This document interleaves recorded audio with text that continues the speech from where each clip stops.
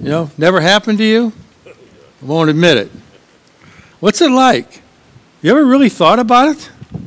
I mean, is it a few lines you hear yourself singing or humming? Is it just a foggy memory? Or is it more like a digital copy of something you actually heard? Maybe a song on the radio or a hymn at church.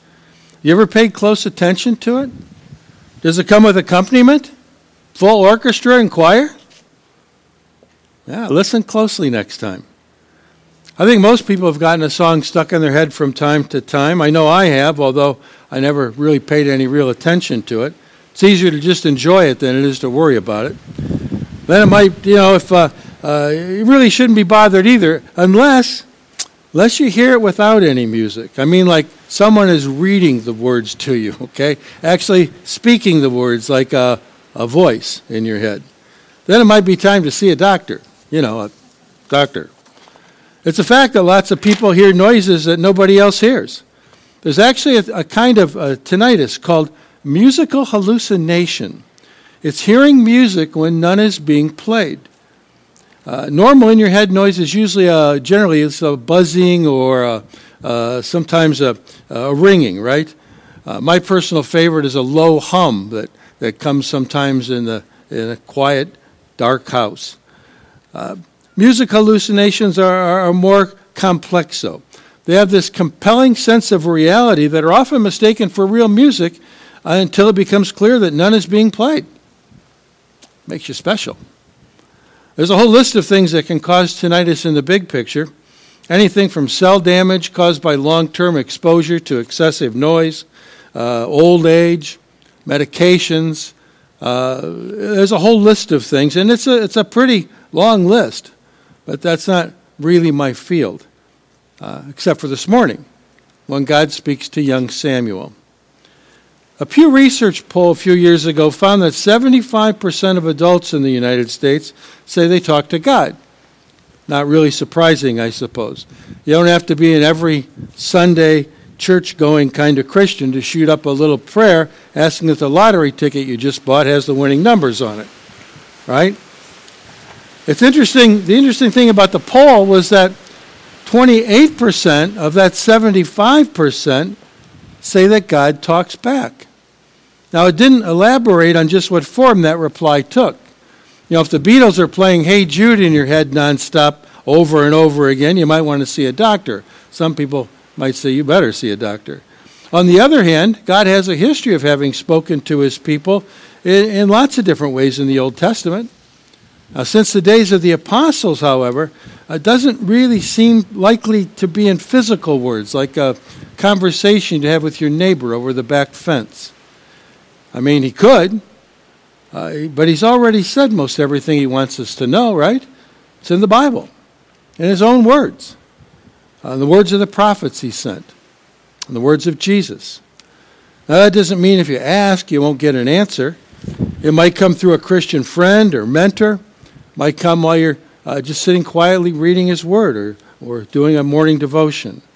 Or could come by the opening of a series of doors. It just isn't likely to be like Samuel got it. You and I are bombarded with all kinds of voices all day long, day and night, really. Buy this car, get this home loan, buy that mattress for your best night's sleep, and my pillow for a sound rest. I wish I could just wake up in the morning one day and turn on the news to see if the world ended while I was asleep, and that was it, and then roll over and go back to sleep. But that's too much to ask, I guess. Local morning news programs ought to be renamed for what they really are. Just a smidgen of news in the morning, and because it's traffic, weather, a couple brief news stories, then a few minutes of commercials. Then back to traffic, weather, maybe an entertainment story, back to commercials. Mix and repeat. That format teaches us to be better at blocking out people trying to get our attention than it does to be better listeners. And I wonder if that dubious talent can carry over into other areas of our life, like our faith life. I mean, if God was trying to talk to us, would we even hear him? There's a lot we can learn about that from our Old Testament lesson this morning, the story of God's call to Samuel. This is how it starts out. In those days, the word of the Lord was rare. There were not many visions. Think about what that's saying. What greater loss could a nation suffer than the loss of God's word? We read some of the familiar Old Testament stories, like this one, about God calling to the little boy Samuel. How easy is it to relate to the kind of life people back in those days led? Well, not very, really, because it sounds like God talked to people all the time. You've heard how God spoke to Noah, not just in a figurative sense, but in a real voice, instructing him to build an ark. He got detailed instructions about something completely foreign to Noah's experience and knowledge. And we've talked before about how he spoke to Abraham, telling him to move away from everything he knew to some new foreign land out there somewhere, some place that he would show him whenever he got there. Some place he'd show him later. And to Moses, when God chose him to be the man who would free the Israelites from Egyptian slavery, he spoke to him. Real words and real conversation, although not exactly face to face. Now add to all this the various prophets who came at one time or another bringing God's word to his people, and it's obvious that God really did have one-on-one conversations with people at one time. These days, people who claim to hear the word of God are, well, first of all, suspected to be psychopathic serial killers, and second, maybe just your everyday religious nuts. But the Old Testament is filled with stories about people who had real, meaningful conversations with God, and we get the sense that he was right there with them.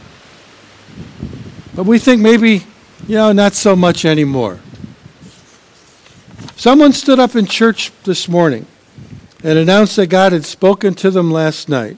We'd probably really wonder, not because he couldn't, but because it's just so rare nowadays, and because it hasn't happened to us.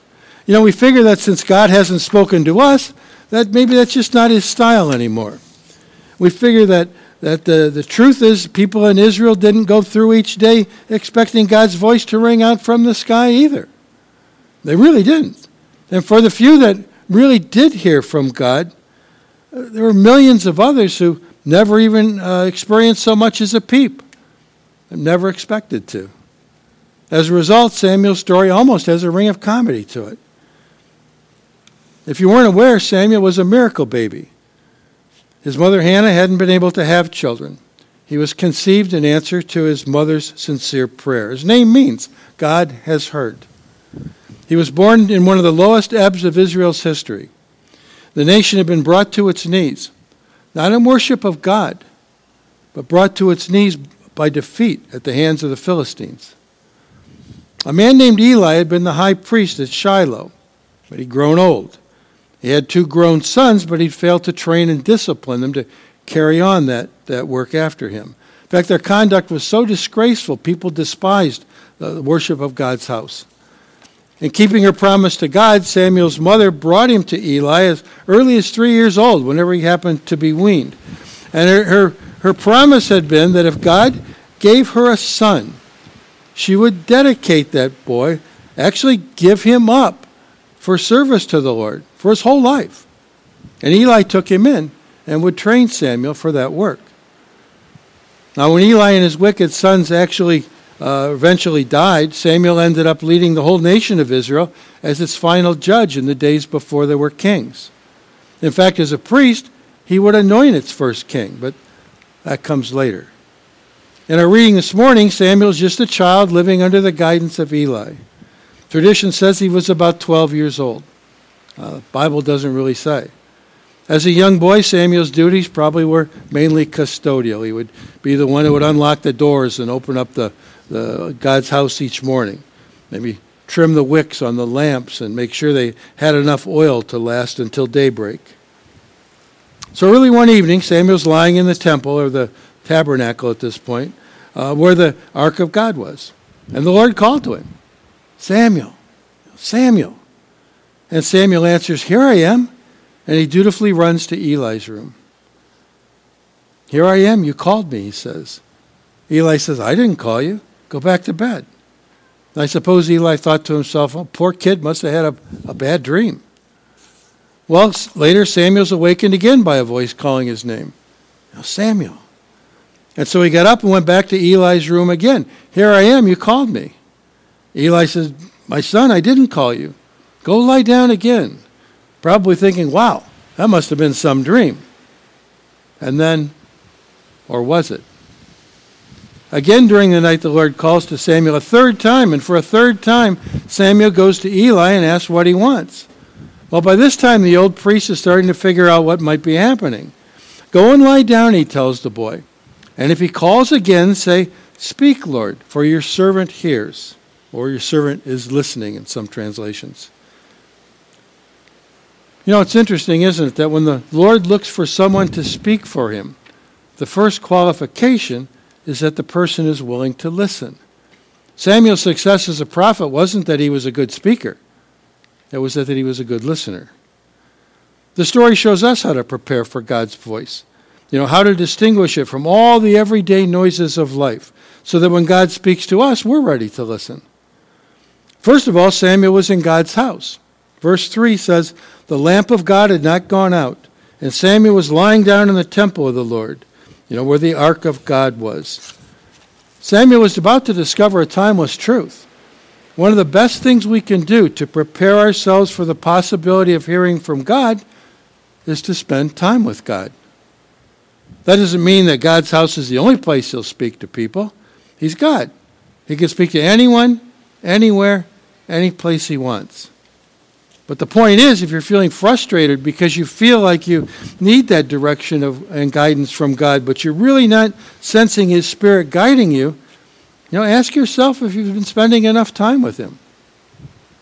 If you haven't been joining us in person or logging in online for worship and study of his word, and you could have, well, you really have no right to complain.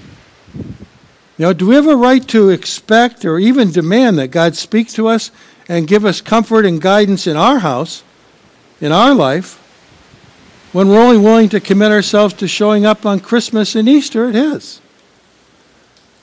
This is where God has promised to be, to meet us with his gifts of word and sacrament. This is where we come to praise him and learn about him and learn from him. Admittedly, in these plague days, in person is a little more difficult than it used to be. And it's difficult for a lot of people. But we're still here for you online and to help you stay connected. That means that we don't come here just out of habit or to see our friends or even because it feels like the right thing to do. No, we come here specifically to raise our hearts and voices to him in genuine worship and to receive the forgiveness of all our sins and the strength to face another week. That's what happens in worship. What happened? What else happened in Samuel's story? Well, when God spoke, he immediately went to Eli. Now, the first couple of times he went out of confusion. But later in the story, after he listened to everything God had to say to him, he still went to Eli and confided in him. That's important because God's first assignment to Samuel involved telling Eli that God wasn't very pleased with the way he'd raised his sons. There was going to be a price, a very steep price to pay for that. Something Samuel was probably more than a little afraid to share with him. Sharing the truth of God's word when it needs to be shared isn't always going to be a pleasant experience, is it? And it might not always be received with open arms. It's easy to understand if Samuel hesitated. Eli was his mentor. He was his teacher. He practically raised him. But finally he did open up, and we read, if we go a little farther into verse 18, that Samuel told him everything, hiding nothing from him. That's another lesson that Samuel teaches us if we want to be ready to listen when God speaks. We might want to seek the advice of God's other servants. And that means being willing to share with others around us. This is so important. A lot of times we try and bear the burden of service all by ourselves. And when we do that, what should be joyful service can turn into a resented burden. And that's not God's plan. God wants us to work in a community, what Paul would later describe as the body of Christ. We're so eager not to trouble others with our problems, like it's not Christian to share our struggles or hurts. Like God has given you a cross to bear, and you dare not ask anyone to help share the load. What we don't realize is that the very reason the situation is a burden is because we insist on carrying it alone. If only we would be willing to share our trouble and confusion with someone else, might even cease to be a burden. Samuel was a young boy. He had no idea what to do with the words he'd heard in the night. And he'd hated to wake Eli. He was an old man. He needed his sleep. But he also knew that what he needed most was the advice of his friend. And Eli was a friend to him. And he understood perfectly. Worked through the night, actually, to determine just what this voice Samuel was hearing might be. Even more significant is the fact that the next morning Samuel went to Eli with the full revelation of God. All the bad news even. That he was going to punish the house of Eli. And Eli's only response was this: He is the Lord. Let him do what is good in his eyes. Samuel knew then that he had nothing to fear. Eli was not only his mentor, but a friend that he could trust. That's a valuable gift. Maybe you have a gift like that. Someone very close to you, someone in whom you can completely confide. A Christian brother, a Christian sister maybe, and yet you failed to appreciate what a beautiful gift that is. If you know someone like that, take a lead from Samuel, especially if you think the Lord is trying to speak to you, but you're a little unsure of the words he's saying. It's okay to seek their advice. Don't be afraid to share a burden. Don't be afraid to admit you don't have all the answers yourself. Nobody does. Don't be afraid to reach out and trust another servant of God. We need each other. Don't be afraid that you'll offend them or scare them off.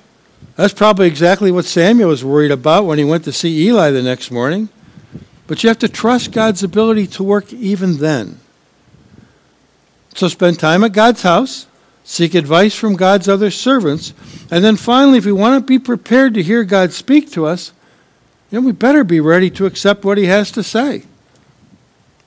Notice how Samuel is able to stand before God after he and Eli realize that it's God who is speaking. Just 5 words. 5 words that filter out everything else, allowing God's word to be heard loud and clear. 5 words. Speak, for your servant hears. Now that attitude of Samuel is exactly what tells God whether or not we're ready to hear what he has to say. That we're not only ready to listen, but to follow. Not pick and choose what type of service to God we might like over another one. If we come to God like that, it's not very likely we'll hear what he has to say at all because we're not really listening. We have to be ready even before he begins to speak and to say up front, speak, for your servant hears, for your servant is listening. It'll probably go against everything your fallen nature is telling you. What you're really doing is letting God set your agenda for you. Remember these 3 things from the story of Samuel. By remembering what Samuel did, you'll be ready to really listen and willing to hear, to get the direction of God's Holy Spirit in your life, and maybe even his whispers at night. It'll be music to your ears, I promise. Amen. Now may that very special peace of God that passes all understanding keep your hearts and your minds through Christ Jesus. Amen.